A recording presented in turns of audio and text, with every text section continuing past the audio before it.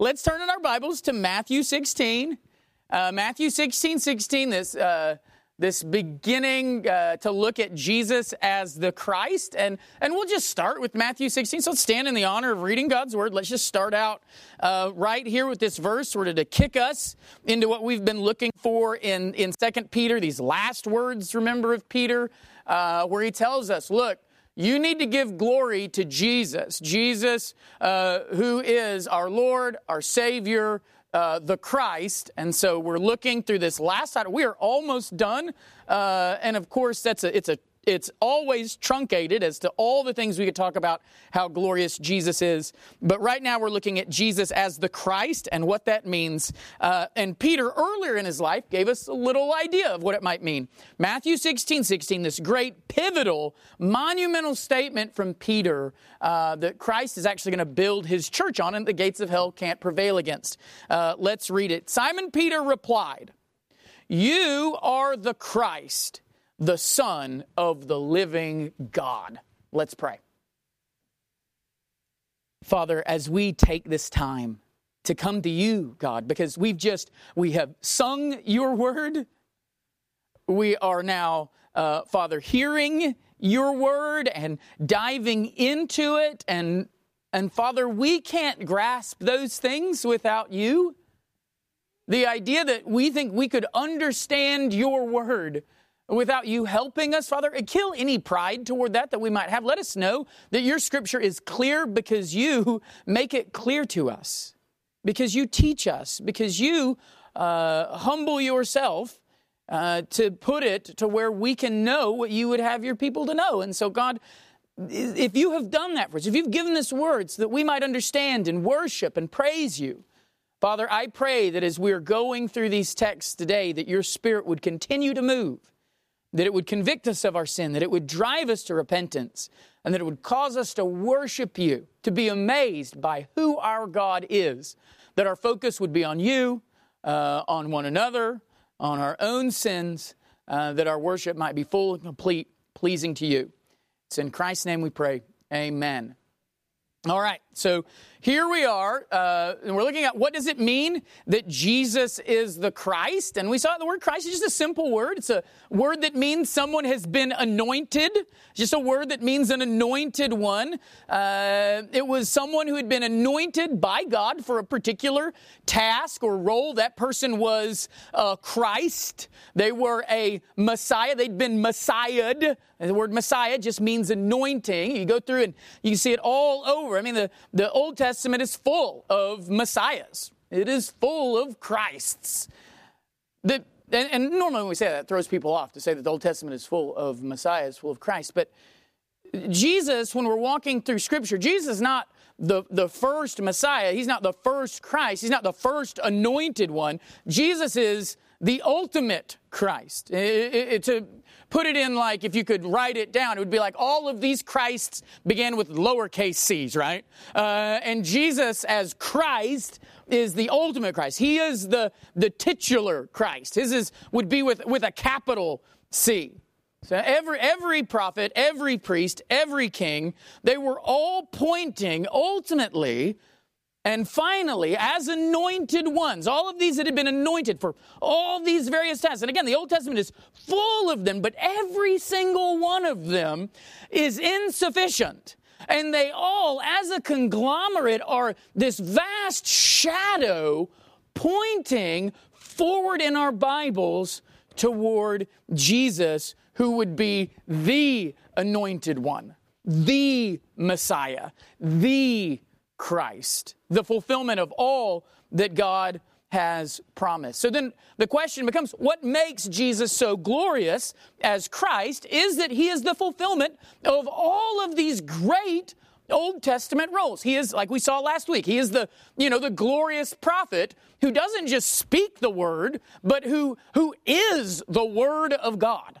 Right? So he's the prophet par excellence. Like he is the ultimate prophet. But he's not just the ultimate prophet. That'd be glorious enough, right? If Jesus was better than all of the prophets combined, you'd say, well, that's pretty great. But he's not just that. He's also the ultimate priest. So Jesus bears the glory of taking all of the priesthood and being greater than all of the priesthood combined, because Jesus doesn't just come and offer animal sacrifices. Jesus is the priest who is the sacrifice, who is himself the perfect sacrifice, not just of a lamb without blemish, but of a person without sin, without stain. But that's not the end of the Old Testament messiahs, like we saw. We looked at those three major roles. Prophets, priests, that means what's left? Kings. Scattered throughout the Old Testament, you've got this group of people anointed to lead God's people, anointed for that task. Who God says, I will anoint this person to do what? To lead my people. I will put my spirit, that's what the anointing was representing. I will put my spirit in this person to give them the ability to accomplish this goal. And so Jesus isn't just the fulfillment of prophets and priests. Jesus is also our glorious King. The glorious King that all of the other kings in the Bible pointed to. Every king that you're reading, they're all showing their insufficiencies. Even the great ones are showing that we're needing something more. And it's as if there's this constant expectation and constant failure. Well, all of those were preparing us for Jesus. For Jesus, who would be the great King. So Jesus is the glorious King who leads on an eternal throne. So he's the prophet who is the Word, he's the priest who is the sacrifice, and he is the King who leads on an eternal throne. We saw that in the Old Testament, the kings were anointed at their coronation. This is true of Saul, it's true of David.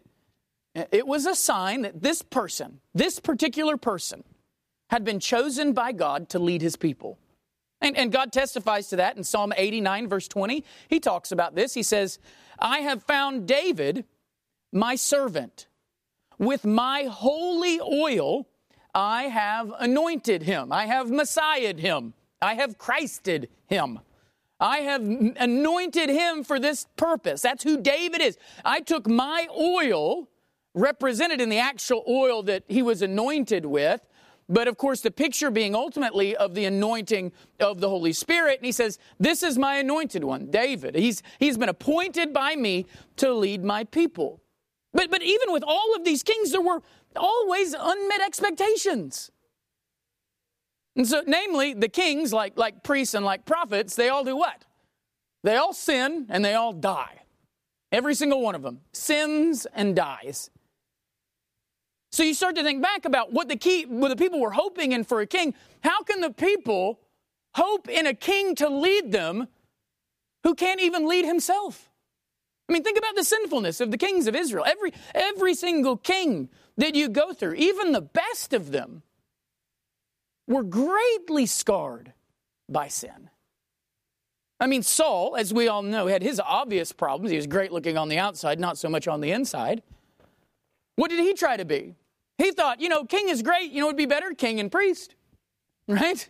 If king is good, king and priest is great. But the prophets were like, well, he's coming for us next. But that didn't work out so well. He tried for a double anointing and instead lost any anointing. He tried to get a double portion and lost every portion. Or how about David? I mean, David, a man after God's own heart, right? Everyone wants to be like David, a murderer and an adulterer, after he became king. I mean, and you think of Solomon. So even at the beginning of these kings, you got Saul, you've got David, you've got Solomon. Finally, we get a king who is the wisest man in the world for all time. And how does the Bible end his life? And Solomon fell in love with foreign women. And Solomon built an altar to child sacrifice. And you went, well, that doesn't seem very wise. And then after that, and then Solomon died. So even these great kings, sinful men, where you can look at and go, yeah, they're pretty great, but I've never murdered anybody. I certainly haven't built an altar to child sacrifice yet. So I've at least got that on Solomon. But even the list could go on and on. Those are the good kings, right? That's the good ones. That's the good ones.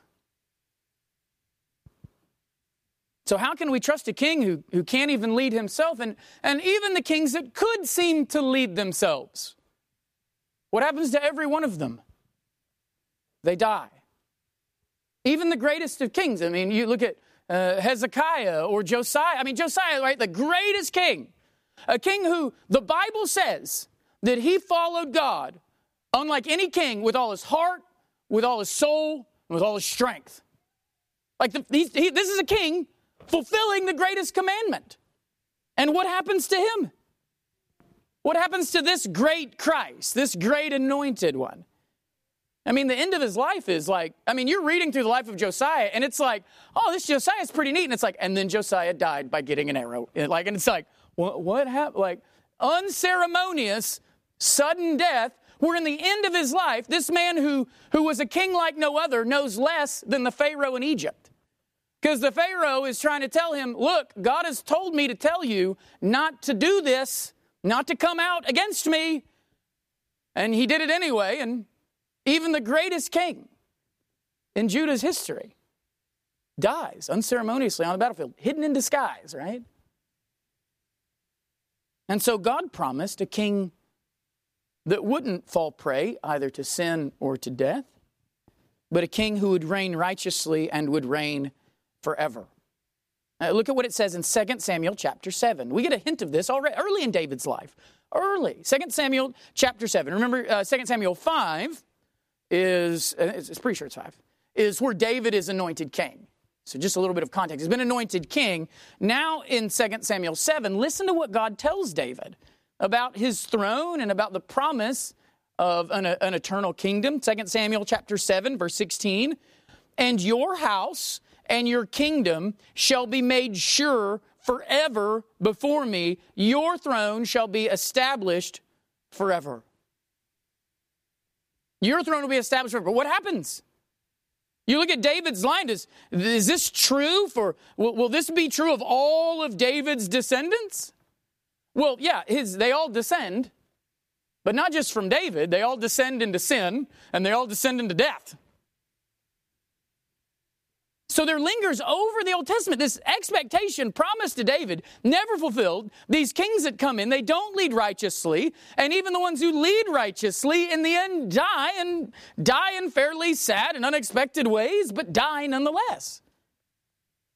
And so there's this promise of a king who would reign forever, of not just a forever kingdom, but of a forever king.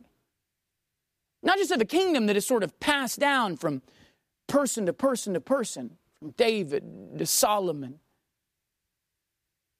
But a king who would reign forever, who would never die. You see this in a place like Daniel chapter 7. Daniel chapter 7, verse 13. I saw in the night visions, and behold, with the clouds of heaven there came one like a son of man. And he came to the Ancient of Days, and he was presented before him, and to him was given dominion and glory and a kingdom, that all peoples, nations, and languages should serve him. His dominion is an everlasting dominion which shall not pass away, and his kingdom one that shall not be destroyed. So David says, or what Daniel says is you've got this hope of a son of man who's going to come, and he'll have a dominion, he'll have glory, he'll have a kingdom that's over all people, a kingdom that's unending, that he will be unending, his kingdom will be unending, this glorious Son of Man. Now, it's no surprise. What is Jesus' favorite name for himself going throughout the Gospels? The Son of Man. Pointing us back, like Jesus already knows that he's the king. Right? Jesus isn't like in Matthew 28 going, you guys aren't going to believe this. God has made me king. Jesus already knows what he has come to do. And so this king is the hope. But you go throughout from Daniel. I mean, you go throughout the rest of the history of the people of Israel. And many times there's not even a king to have as the people are in exile or under oppression. So this was never fulfilled. It was never fulfilled throughout the history of Israel because every king was either unrighteous and then died, or they were righteous and then died. No Christed king is able to fulfill this promise until you get to Jesus. When Jesus comes, now all of a sudden, the king that was promised from the beginning, remember this king that was promised even before Israel said they wanted a king. God's like, let me tell you what your kings are going to be like and what you're going to need to do. This king comes in Jesus. Jesus, who is the Christ, the anointed one. And so very early on in the story of Jesus' life, very early on, the gospel writers want us to understand that this Jesus being born is our king. And not just our king, but the king of kings. So you look at a place like Matthew 1:1. The very first words you read about Jesus in the New Testament tell us what about him? It says, the book of the genealogy of Jesus the Christ, who is what? The son of David, the son of Abraham. The son of David, the son of Abraham. That's who. So very first thing off the lips of Matthew is, I want you to understand that this Jesus is the Christ, and not just a son of David, but the son of David. The same thing happens in Luke. Before Jesus is ever born, what does the angel tell Mary? Before Jesus is even born. Luke chapter 1, verse 32. Luke chapter 1, verse 32. He will be great and will be called the Son of the Most High. And the Lord God will give to him the throne of his father David. It's so clear that Jesus is going to be king that even non-Jews know it, right? Even non-Jews know this guy's coming to be the king. What non-Jews know this? What non-Jews? Jesus' birth story. No, although he does know. He's told. But he's told by whom? Who's he told by, Boogie? Who's he told? Who comes and tells Herod, we have come to see the wise men, right? The wise men. Matthew chapter 2, verse 2. What do the wise men come and ask? Remember, they ask the guy who is the king. What do they come and ask him? They say, where is he who has been born King of the Jews? Which is normally something you don't want to hear someone ask when you feel like you are the king of the Jews. But even the wise men understand from whatever Old Testament knowledge they had that this coming of the Christ was the coming of the King of Israel. This is the promised king, and we have followed his star. Show us where the king is. But I'm the king. No, the real king, the king. Capital K. And Jesus is that promised king. In fact, the Bible tells us that he is the immortal what? King of kings. So 1 Timothy chapter 6, verses 14 through 16. What does it say? Keep the commandment unstained and free from reproach until the appearing of our Lord Jesus Christ, which he will display at the proper time. He who is the blessed and only sovereign, the King of kings and the Lord of lords, who alone has what? Immortality. Jesus is the King who will, as Daniel 7 says, will reign forever. Who death will not beat. In fact, Jesus is the one who beats death. All the other kings are killed, some of them in a sort of mocking way of death. Jesus reigns with immortality. But not only is Jesus' kingship greater in terms of time, it's also greater in terms of scope. Because Jesus won't just reign over Jerusalem. This king of the Jews is not just going to be king of, a small city in the Middle East. He's going to reign over the world. Right? As much as David and Solomon expanded the kingdom of Israel, they never expanded it across the globe. of all tribes and tongues and nations. They never did that, and no king ever did. In fact, as the kingdoms of Israel progressed, it seemed to get smaller and smaller, and they'd get kicked out, right? And then they'd come back, and then smaller and smaller. Listen about Jesus' reign, Matthew 28, verse 18. Listen to Jesus tell us what his kingdom is and the boundaries of his kingdom. And Jesus came and said to them, this is of course the Great Commission, he says, all authority in heaven and on earth has been given to me. And that's the reason we go therefore and make disciples of what nations? What nations do we go and make disciples of? Go then and make disciples of the Jews because their king is here. What does he say? Go and make disciples of all nations. Now, why can he say make disciples of all nations? Because who is the king of all nations? Christ.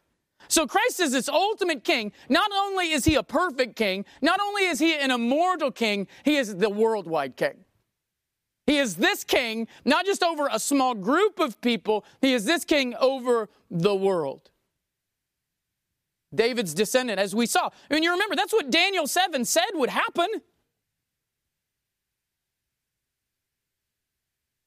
This king reigns from shore to shore. He, Jesus, is that promised anointed one, the Messiah, the Christ, who would reign over all peoples and do so in all righteousness, and would reign over those, not just from shore to shore, right?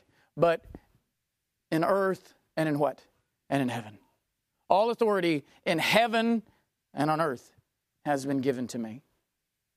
And we in our history class, we've talked about these great conquerors that conquered vast kingdoms. Normally in Central Asia, where there's just vast nothing. It's really easy to conquer a vast kingdom where there's no one at. But even these nations with their vast kingdoms, you know what? They never reigned over the world. The world. And Christ's kingdom spreads not just over the entire globe, but over heaven and earth itself. So Jesus is this glorious king who leads God's people in righteousness and does so from an everlasting throne. So when you think about when we say Jesus is King of Kings, we don't just mean that he's the best king like other kings. We don't just mean, oh, he's really the king. We mean all kings have ultimately been pointing to this king. Even the unrighteous kings of this earth, where they're trying to lead people, they're all pointing to one day this great shadow, this echo of God reigning over his people and doing so forever. Jesus is the glory of all the kings of Israel and men, tied up in one. The King of all kings, the Lord of all lords, the King who reigns in righteousness and who does so forever. No king like that.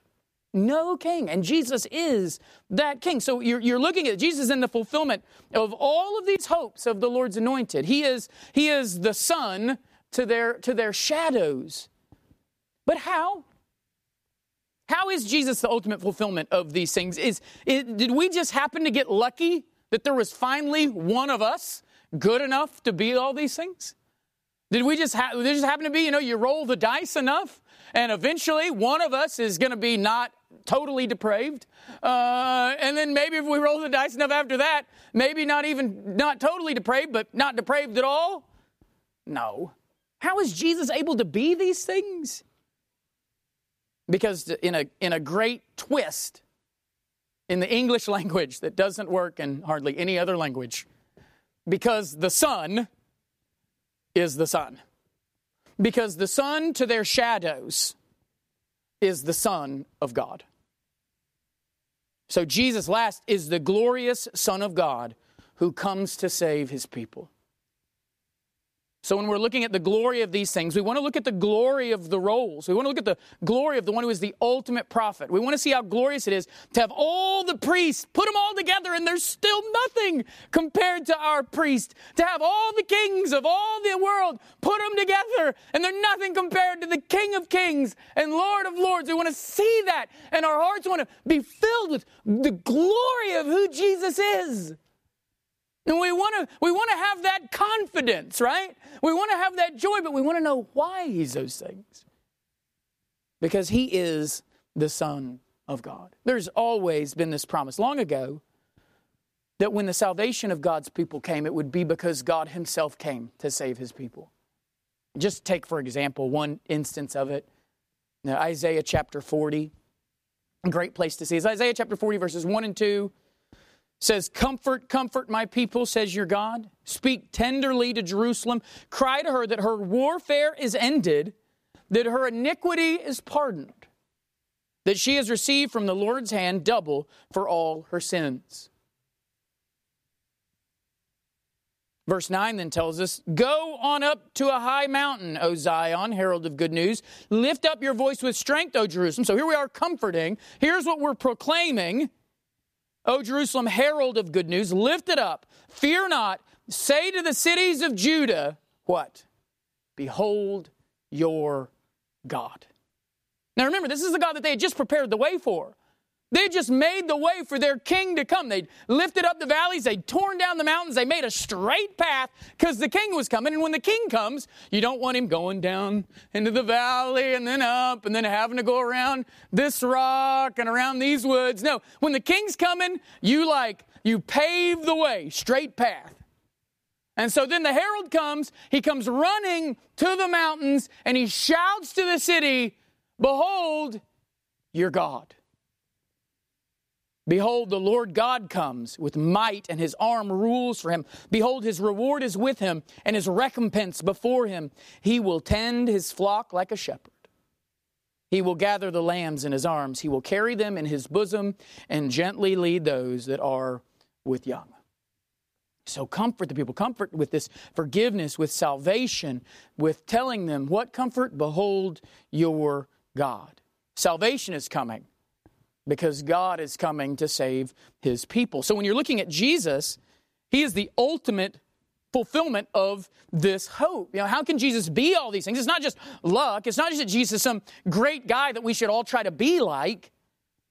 Although there had been many Christs, there was always this recognition by the Jews that one day when the Christ came, one day when the Messiah came, he wouldn't be just another one of us.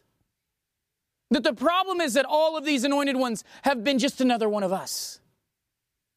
That one day there would come the ultimate Christ, the ultimate fulfillment, because the Son would come.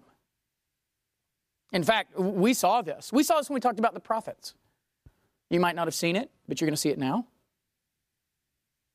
It tells us that one of the reasons Jesus is the greatest prophet is because unlike those other prophets, Jesus is what? Not just the Word. Jesus is the Son. So Hebrews chapter 1, verse 2. 1 and 2. Long ago, and at many times and in many ways, God spoke to our fathers by the prophets. But in these last days, he has spoken to us, how? By his Son.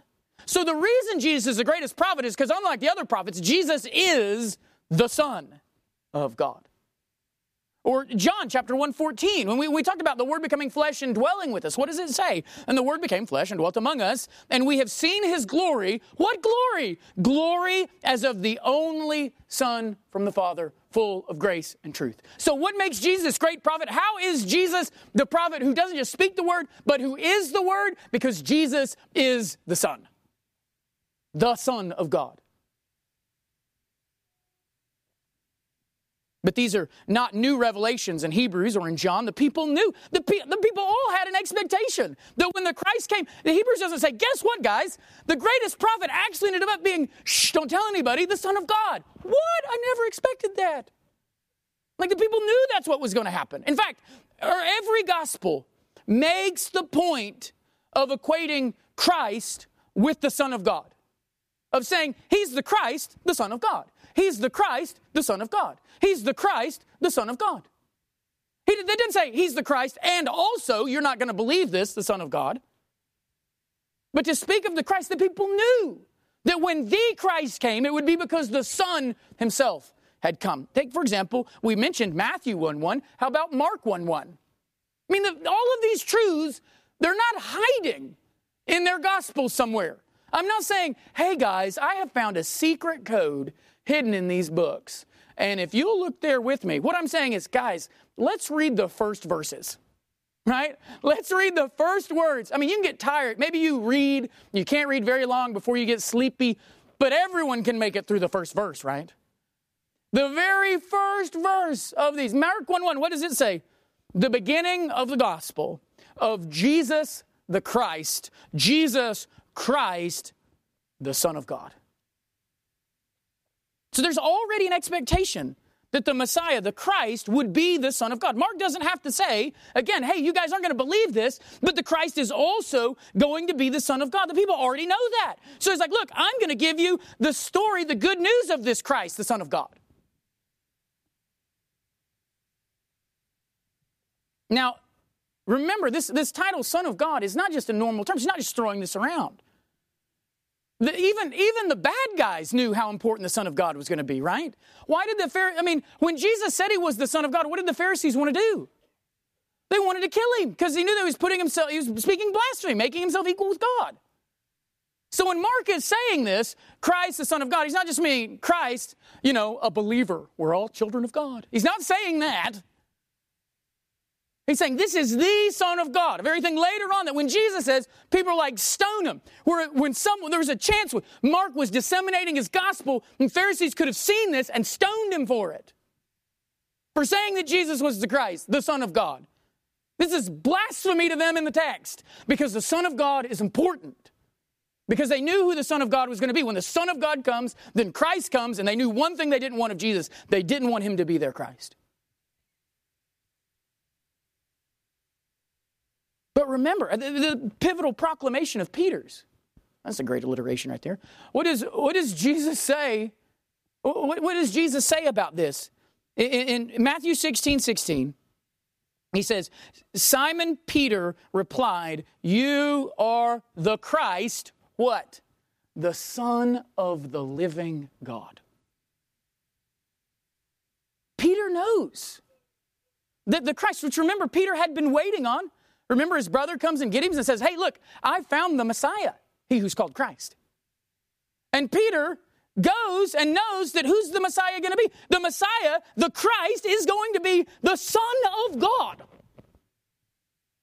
So when they're already going to Jesus, they're not waiting on some sort of greater rabbi sort of thing. There is an inkling, an understanding in their minds that if this is the Christ, then who we're going to follow is none other than the Son of God himself. How about Matthew 26:63? Again, we see even the bad guys know this. This is the story of his arrest and his trials, and Jesus remained silent, and the high priest said to him, I adjure you by the living God, which remember, if you remember back, Matthew 16, he's the Son of the living God. So here the bad guys are adjuring him I'm pleading with you, I'm commanding you, by the living God, tell us if you are the Christ, the Son of God. Not tell us if you're the Christ. And also tell us if you're the Son of God. Even here, the high priest knew that when the Christ came, he would be none other than the Son of God himself. But we get even better than the high priest. The high priest who would cry out for Jesus' death. We get even worse bad guys than the high priests know that the Christ will be the Son of God. Luke chapter 4.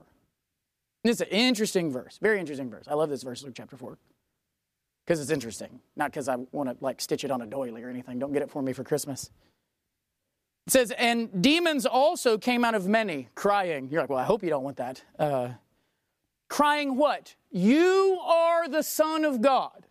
That alone would be interesting, right? The demons recognize that Jesus is the Son of God. But look at the connection that Luke makes with that. But he rebuked them and would not allow them to speak because they knew that he was the Christ. When they're claiming you are the Son of God, the demons are claiming you are the Christ, which means that even the demons know that Jesus is the Son of God. And that the Son of God is the Christ. It's so connected, the two, that Luke doesn't even have to explain it. He doesn't say, they called him the Son of God. And then Luke say, now you've got to understand, when they say Son of God, they're really meaning Christ. Luke is expecting his readers to know those two are connected. That when they proclaim he is the Son of God, the demons are proclaiming that he is the Christ. So when people say that even the demons believe in God and tremble, the demons don't even just believe that in God. The demons believe that Jesus was the Son of God, the Messiah. I mean, obviously, because they'd seen him in heaven, and like, hey, we know you, and this isn't going to be good for us. Which is why when they see him on earth, they're like, we should probably, don't just destroy us type stuff. But even, go to Lazarus' tomb, these great, Lazarus' tomb, you got Martha. Martha, who, again, is like the feminine version of Peter so many times. You get Martha, who says what? She said to him, yes, Lord, I believe that you are the Christ, the Son of God, who is coming into the world. So she knew that the Messiah was coming, that the Christ was coming, the anointed one was coming, and that he would be the Son of God. I mean, so we did the first verses. Now let's go to, not the final verses, but sort of the wrap-up verses to Gospels. If Matthew and Mark begin with this sort of thing, John ends with it. John chapter 20, verse 31. What does he say that the whole purpose of the Gospel of John is? He says, these things are written so that you may believe that Jesus is the Christ, what? The Son of God. And that by believing you may have life in his name. So Jesus as the Christ is Jesus, the Son of God. So the Christ was known. The people knew the Christ wasn't just going to be another person. The Christ was going to be filled with a glory we could never have. He was going to be that divine answer to the person problem. The Christ, the ultimate king, the ultimate priest, the ultimate prophet, he was going to be God himself, the Son of God. Well, we saw that. We saw Isaiah 40 tell us that God was going to come and save his people. We saw that, but why? How did people go from that to just making it the Son of God? Right? You mentioned Isaiah 40, but Isaiah 40 doesn't talk about the Son. So why would people take Isaiah 40 and go, where it says, behold your God, and people go, yeah, he's talking about the Son of God. Well, for example, because the other scriptures explain it to us. So look at Psalm chapter 2. This is where this understanding comes from. They would be so sure in the people. Psalm chapter 2 is probably the most explicit place for it. Listen to the words of Psalm 2 and the promise of a king who would be the Son. Why do the nations rage and the peoples plot in vain? The kings of the earth set themselves and the rulers take counsel against the Lord and against his whom? His what? His anointed, his Messiah, his Christ. Saying, let us burst their bonds apart and cast away their cords from us. I mean, that's what they're doing anytime against any of his messiahs, but this one's going to be against the Messiah, the Christ, the anointed one. He who sits in the heavens laughs. The Lord holds them in derision. Then he will speak to them in his wrath and terrify them in his fury, saying, as for me. So you nations raging, doing all this. He's laughing. He says, all right, let me tell you what's going to happen. He says, as for me, I've set my king on Zion, my holy hill. I will tell of the decree. The Lord said to me, you are my son. Today I have begotten you. Ask of me, and I will make the nations your heritage, and the ends of the earth your possession. All authority in heaven and on earth has been given to me. Go therefore and make disciples of all nations. You shall break them with a rod of iron and dash them in pieces like a potter's vessel. Now therefore, O kings, be wise. Be warned, O rulers of the earth. Serve the Lord with fear and rejoice with trembling. And what else? Kiss the Son, lest he be angry and you perish in the way, for his wrath is quickly kindled. Blessed are those who take refuge in him. So here in something you've got in vain all the nations, all the people are sort of plotting against the Lord, against his Messiah, against his Christ, against his anointed, but it's all in vain. It's all in vain because God has given his Christ the nations. has given him the ends of the earth. The ends of the earth can't stop that. They can rebel, they can plot, and what does the Lord do? He laughs, and he tells them what's going to happen. He says, I appreciate your input, but that's not what's going to happen. I have set my king on his throne, on my holy hill, on Zion. But who does it say that the Christ is? Verse 7, who does it say the Christ is? The Lord said to me, you are my son. And what does it say down in verse 12? Kiss who? Kiss the Son. The Lord's anointed would be the Son of God. That it's the Son that would bring the forgiveness of sins promised so long ago. And then highlighted again later in Isaiah 40. And so when you get to the book of Acts, Paul takes these verses in Psalm 2 and he points to Jesus fulfilling these verses. And he uses Jesus fulfilling these verses as proof that our sins had been forgiven. How do you know your sins are forgiven? Because Jesus is the Son. So Acts chapter 13, verses 32 through 39. And we bring you the good news that what God promised to the fathers, this he has fulfilled to us, their children, by raising Jesus. As also it is written in the second psalm. He wanted them to be able to find their place. In the second psalm, you are my son.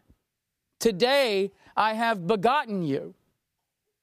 And as for the fact that he raised him from the dead, no more to return to corruption, he's spoken in this way, I will give you the holy and sure blessings of David. Therefore, he says also in another psalm, you will not let your Holy One see corruption. For David, after he'd served the purpose of God in his own generation, fell asleep and was laid with his fathers and saw corruption. But he whom God raised up did not see corruption. Let it be known to you, therefore, brothers, that through this man forgiveness of sins is proclaimed to you. And by him, everyone who believes is freed from everything from which you could not be freed by the law of Moses. So Jesus, he is the Son. He's the Christ. The resurrection, Paul says the resurrection is proving that Jesus is the Son. And not just proving that he's the Son. The good news means that if Jesus is the Son, then our sins are forgiven. The Christ has come. How does God prove that Jesus is indeed the Christ? How does he prove that Jesus is the anointed one promised in Psalm chapter 2? By raising him from the dead. Showing us this is my son in whom I am well pleased. A statement he had made several times in the life of Christ and then sort of shouted to the world in the resurrection. This is my son. So what is so glorious about Jesus as the Christ? Well, as the Christ, Jesus is the glorious Son of God who fulfills the promise of salvation, of the forgiveness of our sins, and of true freedom from slavery. So when we're looking at this, how is Jesus the most glorious prophet?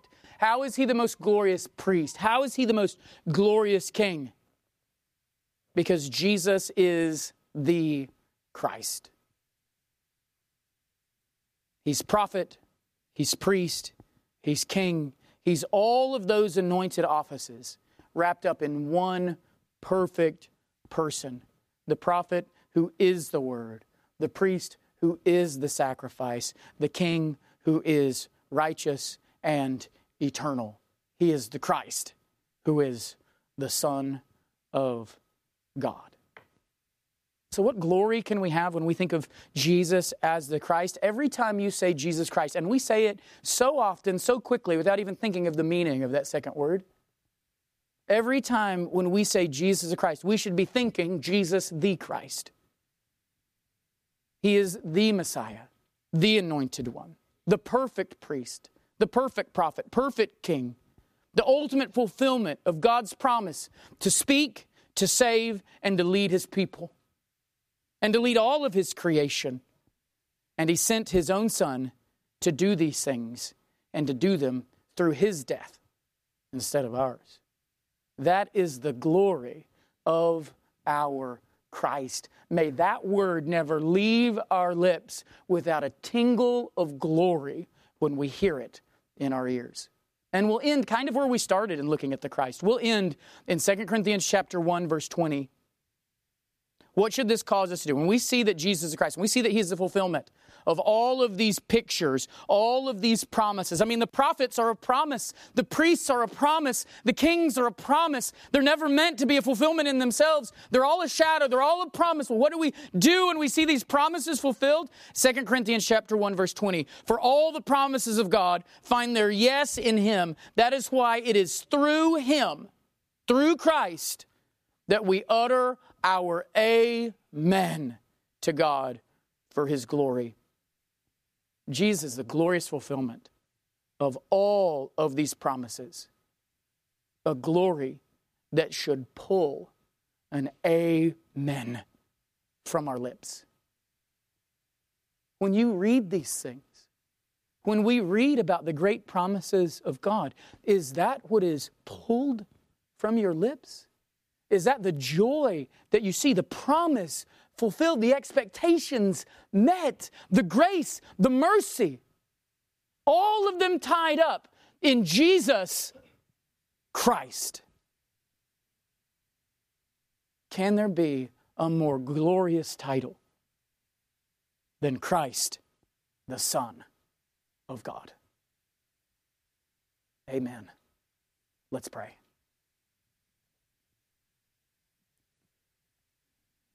Just as we bow our heads, if you are anything like me, one thing that this series has shown me and these texts have shown me is that as glorious as I think Jesus is, I am not giving Him near the glory that He deserves. And it's not just with my lips. It's not just that I can sing songs and they be about how great Jesus is and I can go, nah, that was okay. It's not just in my Bible reading that I can read about Jesus and get sleepy. Can read through the Gospels and go, oh, it's been 10 minutes. It's not in some of those things, although it is found in those things. It's also in the fact that I so easily let sin cling to me. When the glory of Christ is like a great purging fire, making our sin seem so heinous and wicked and ugly. The glory of Christ is one of your greatest weapons in the fight against sin. And if you will hold on to sin, it is only because your Christ is not glorious. It is only because your Jesus is not as great as the Jesus that we've seen in these pages. Because the Jesus we see in these pages, the Christ that we read about, the promises, all of these great promises fulfilled, that sun that drives away the shadows would drive away the sin from our hearts. It would purge sin from us. His glory would blind us to anything other than Him. You want to see if you think Christ is glorious enough? You want to know, am I giving Christ enough glory? Look at your life. Look at it. Is your life Christian? Who are you? I'm a Christian. I'm a Christian. Is your Christ glorious enough? Your Christ whose name you bear, is He glorious enough to cause you to hate your sin? To hate it. Instead of making excuses for it, instead of giving up all the reasons you have to do it, whether it's your past or your present or whatever, all the excuses you make, turn those excuses to the glory of Christ and He will melt them away. And you will be the husband that you were meant to be. You'll be the father that you were meant to be. You'll be the church member that you were meant to be. You'll be the neighbor, the employee. You'll be the boss. You'll be all the things that you're meant to be when you live those things in light of the glory of Christ.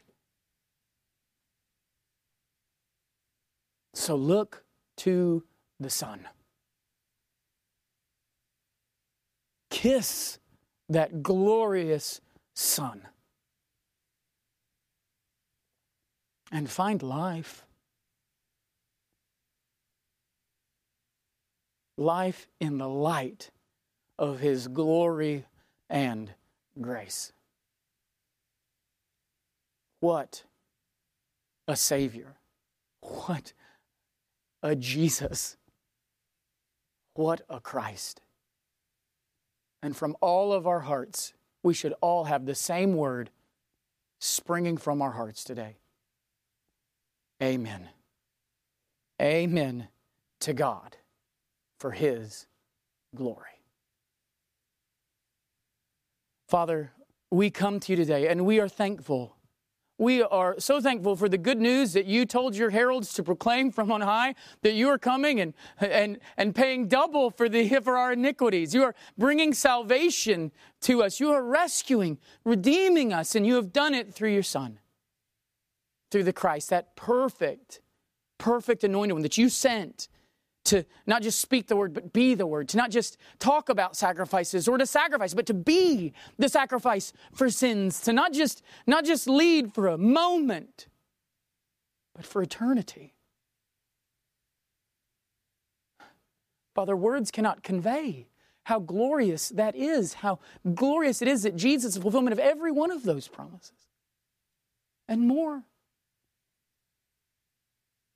And so, Father, I pray we would utter amen today in light of His glory. I pray we would say amen when His glory is telling us to run from sin, that we would look at that and His glory is proclaiming, run from your sin, and we would say, amen, amen. I pray when His glory comes and tells us, you sing and you sing with joy on your heart and you praise me. Let the words that you see on the screen, let them bring out of you a great joy for me, that we would say, amen, amen. That when we're reading about our salvation in your word and we're seeing what you've done to us through your Son, that we'd see those things and say, amen, amen. That we do so for your glory. That your glory would be what drives everything that we do this week, everything that we do every day of our lives. Because if it's not, then we're not looking at your glory. Because there's nothing in our lives that can compare to the glory of Jesus Christ. So if we're letting something, Father, take root in our hearts, when our hearts have been set free, then, Father, we are turning from something glorious to something so drab and deadly. Today, Father, the greatest grace you can give is just to open the blinds a little bit that we might see the glory of the Son. And to know that that glory will reshape our entire life and reshape our eternity. The glory that Jesus is the Christ. Thank you, Father, for sending your Son. It is in His name that we pray and utter our amen to His glory. Amen.